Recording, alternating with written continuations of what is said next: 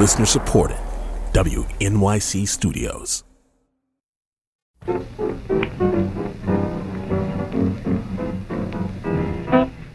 During this holiday season, you likely encountered public nativity scenes depicting the birth of Christ, presenting the family, with very rare exceptions, as white. And the same can be said of his ubiquitous adult portrait, with fair skin and hair a radiant gold and eyes fixed on the middle distance. In this segment, which originally aired in 2020, Eloise Blondiau, our resident graduate of Harvard Divinity School, traces how the historically dubious image became American canon and its consequences. The first picture of Jesus that Detroit pastor Mbayu Chui remembers seeing belonged to his grandmother. It hung in her bedroom. And of course, it was an image of a blonde-haired, blue-eyed guy. That picture bothered me, but I never would say anything. You know, I dare not tell my grandmother, would you please take that picture off the wall? The eyes moved like it was following you around the room. And at night, in the dark, it glowed. In the 60s and 70s, we had a lot of stuff that glowed in the dark. So, and when you say the eyes were moving, the eyes weren't actually moving. They just kind of felt like they were, right? No, they weren't actually moving. But, you know, as a child, you have an imagination. He saw that image of Jesus, pale skin, long beachy waves, everywhere growing up in Detroit. I couldn't explain why, but I just didn't feel comfortable with that picture. Of course, you see the same images when Jesus is portrayed anywhere in popular culture. He was 12 years old in 1967 when his city turned into a war zone. Snipers roved the city. Gunfire flickered from neighborhood to neighborhood. Whole blocks smoldered. The smell was everywhere. For 5 days, the so-called Detroit riots were credited with sparking the Black Power movement. Over 40 people died. In the aftermath, Chui drove down Linwood Street with his parents, like he did every weekend. As usual, they passed the statue of Jesus that loomed over the intersection. 7 foot tall, arms outstretched, long hair, white stone. But on this day, Jesus looked different. They painted the statue black. So, of course, the news spread all over the city. Everybody was, whoa. Decades later, a house painter named Joe Nelson would claim credit. He said he didn't want to pray to a white man. Before he covered Jesus' toes with black enamel paint, he wondered if some people would still stop and kneel at his feet, and apparently not. Soon, some white counter-protesters got involved. And then about a week later, they had painted it white again. And then a couple of days later, it was black again. This happened at least 3 times. And then I guess after the 3rd time, they said, okay, forget it. We're not going to keep going back and forth. And they just left it black, and it's still black to this day. Sacred Heart, the Catholic seminary that owned the statue, said it intended to keep the statue black to commemorate the 67 riots. Sure enough, they repaint Jesus' black skin every few years. Mbayu Chui, who ministers at a church a mile down the road, still sees it every weekend. In 60s Detroit, the black Jesus signified a victory in a thriving theological debate. But the question is far from settled. Whenever this country reckons with its ongoing legacy of white supremacy, Jesus comes up, this summer included. An activist called Sean King issued the following demand on Twitter, quote, all murals and stained glass windows of white Jesus and his European mother and their white friends should also come down. They are a gross form of white supremacy, created as tools of oppression. So don't be surprised when they come for your church. Why wouldn't they? No one is stopping them. There is no widespread reports of activists tearing down statues of Jesus. Well, President Trump says unnamed forces want to tear down statues of Jesus. Now they're looking at Jesus Christ. The white Jesus image isn't going anywhere. But where and how did it become the reigning image? Certainly, actors cast as Jesus have almost always been fair-skinned guys with blue eyes. In a long list of cinematic Jesuses, we have, for instance, Willem Dafoe. Father, I'm sorry for being a bad son. And Christian Bale. Who are my kinsmen? but those who hear the word of God and accept it. In a striking break from precedent, white, blue-eyed actor Jim Caviezel, who played Jesus in Mel Gibson's Passion of the Christ, had brown eyes on screen. And in an apparent nod to history, he also spoke Aramaic. When people of color have played Jesus, it's more often in more light-hearted portrayals, like John Legend in Jesus Christ Superstar or on Family Guy. I rode into town on an yo mama's Or the TV sitcom Black Jesus. Oh, Negro of little faith. All right, Jesus, what you got for me today? I've been good. Whatever you want, man. I need the numbers to the lotto. When black actors play Jesus, it's not seen as, realistic. Just because it makes you feel uncomfortable doesn't mean it has to change. Jesus was a white man too. That's Megyn Kelly on Fox News back in 2013. And she's wrong. Most historians, Christian or not, agree that a guy called Jesus existed 2,000 years ago and had a following. There's some contention over whether, he rose from the dead and was the Son of God, but scholarly consensus is that he would not have resembled the fair-haired surfer we all know. He probably had darker skin, hair, and eyes. In fact, every few years, a new, allegedly more scientific rendering of Jesus makes the rounds. So what then does science say is the true face of the Son of God? British scientists drew this portrait of what they believe Jesus really looked like. Whatever the tech, none of these educated guesses suggest the real man looked like an Aryan hippie. So why does America cleave to that image? The most familiar Jesus appeared during the Renaissance, when artists started to show Jesus' human side like Rembrandt, and that's how we see him today. But that overlooks an abundance of Jesus depictions from the early church onwards as dark-skinned or racially ambiguous.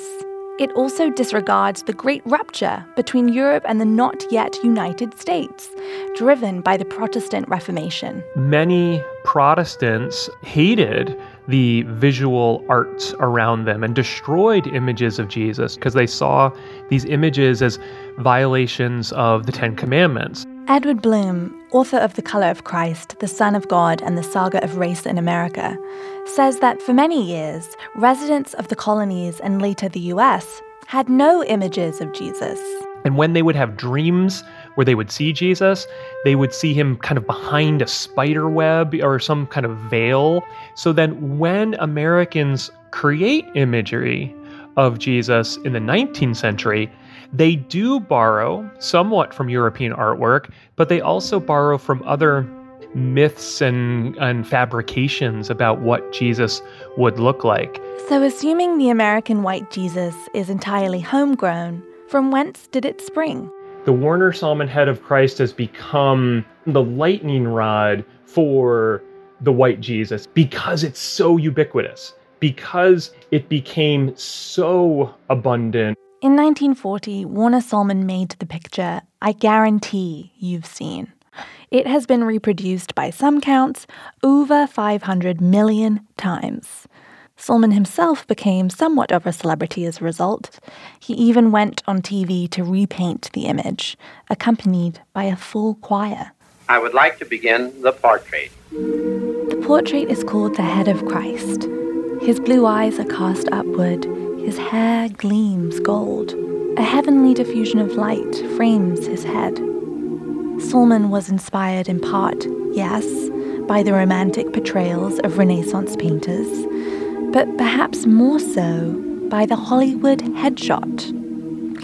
Look at studio portraits of actors like Errol Flynn, and you'll see that gauzy light, that gaze into the middle distance. Sallman made Jesus a movie star. It became so recognizable, and then any image created after it kind of had to deal with it or look similar to it. There being one ridiculously recognizable Jesus, that is new.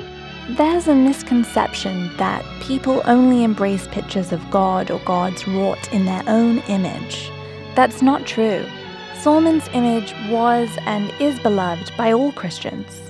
But, as Edward Bloom notes, white supremacists embraced it because it gave them a kind of moral cover. The Ku Klux Klan actually had documents and pamphlets that presented Jesus as white and his disciples as Klansmen. And Klansmen depicting themselves as followers of Jesus is really what enabled them to think they were doing the right things.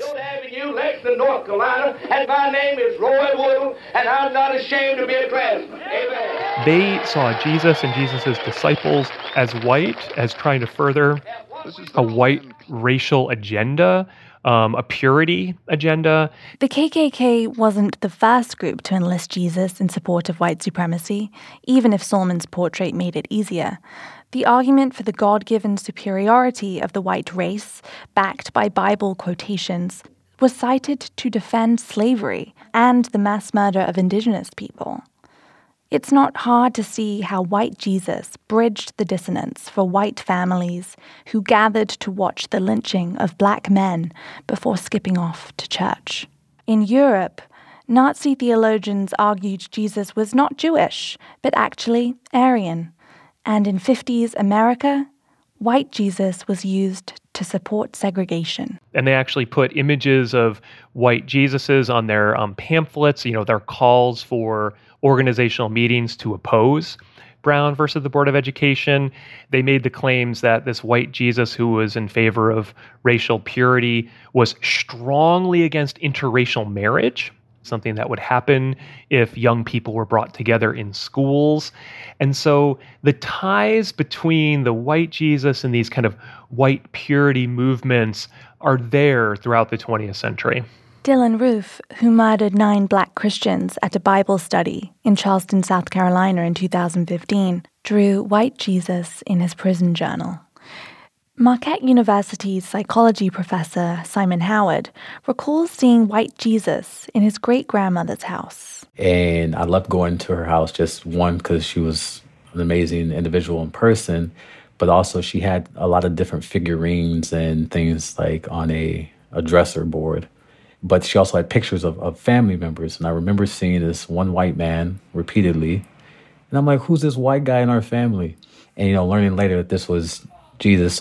But it wasn't until he watched the biopic of Malcolm X, starring Denzel Washington, that Howard realized why the white Jesus picture bothered him. History teaches us that Jesus was born in a region where the people had color. There's proof in the very Bible that you ask us to read. And so, how do we arrive at this physical representation and where did it come from? As he got older, Howard read up on the Black Power movement. He heard speeches by Malcolm X denouncing racism in evangelical churches. You go inside a white church, that's what they're preaching, white nationalism. They got Jesus white, Mary white, God white, everybody white, that's white nationalism. As a psychology student, Howard realized no one had ever studied how white portrayals of God and Jesus actually influence how people see the world. So eventually he did his own study, assessing bias with a computerized test called an RIAT, a Race Implicit Association task, which measures attitudes towards race. He presented subjects with various images, white Jesus among them, and afterwards measured their bias again. And when people are exposed to images of a white Christ, it makes those implicit associations more pronounced, which means that they had a more pro-white bias after being exposed to an image of a white Jesus. Exposure to white Jesus pictures actually intensifies the view that white people are better than black people. White supremacy is an ideology that is both conscious and unconscious. Don't mean that as like a white supremacist and a white sheet running around terrorizing, burning crosses, but an ideology that associates whiteness with superiority and blackness with inferiority.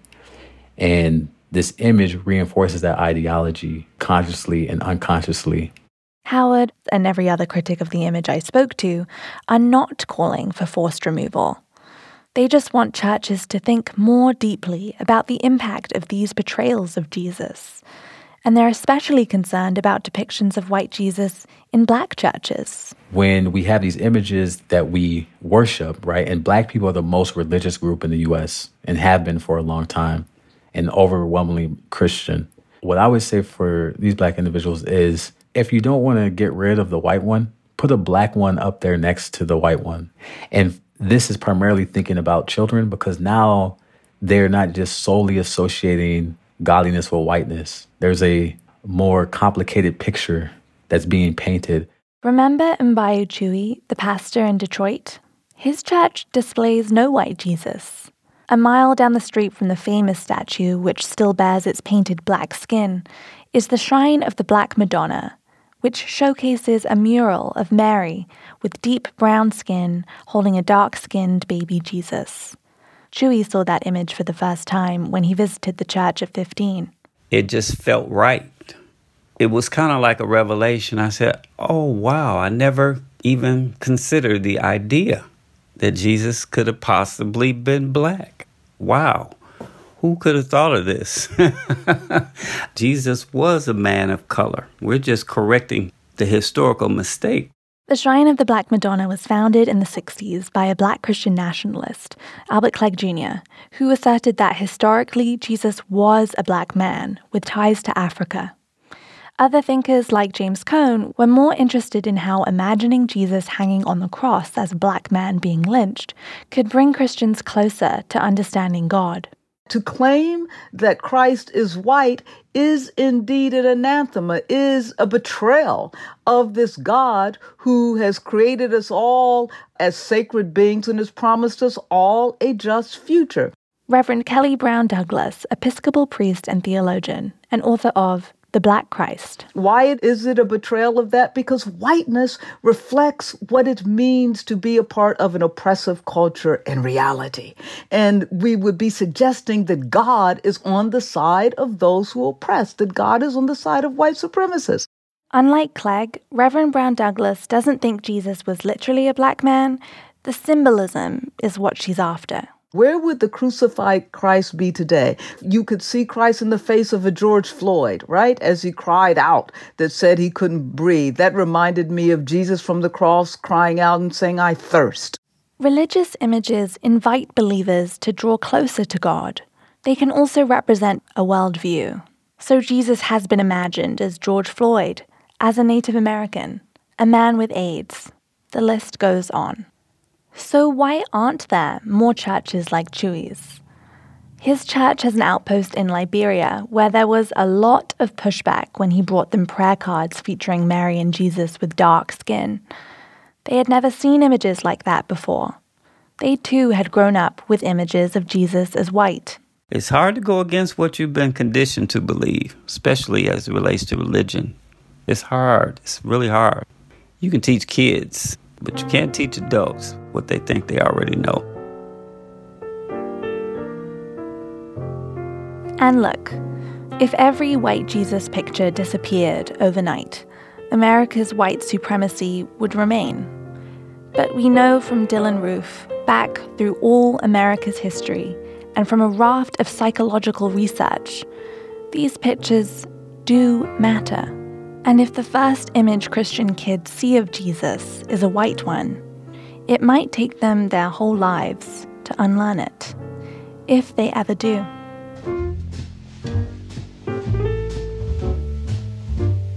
For On the Media, I'm Eloise Blondiau.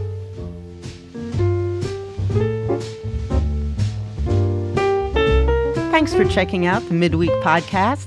Don't forget to tune into The Big Show this weekend. And happy holidays.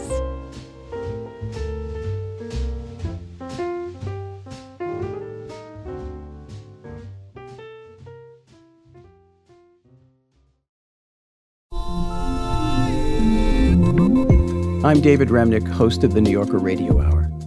There's nothing like finding a story you can really sink into that lets you tune out the noise and focus on what matters.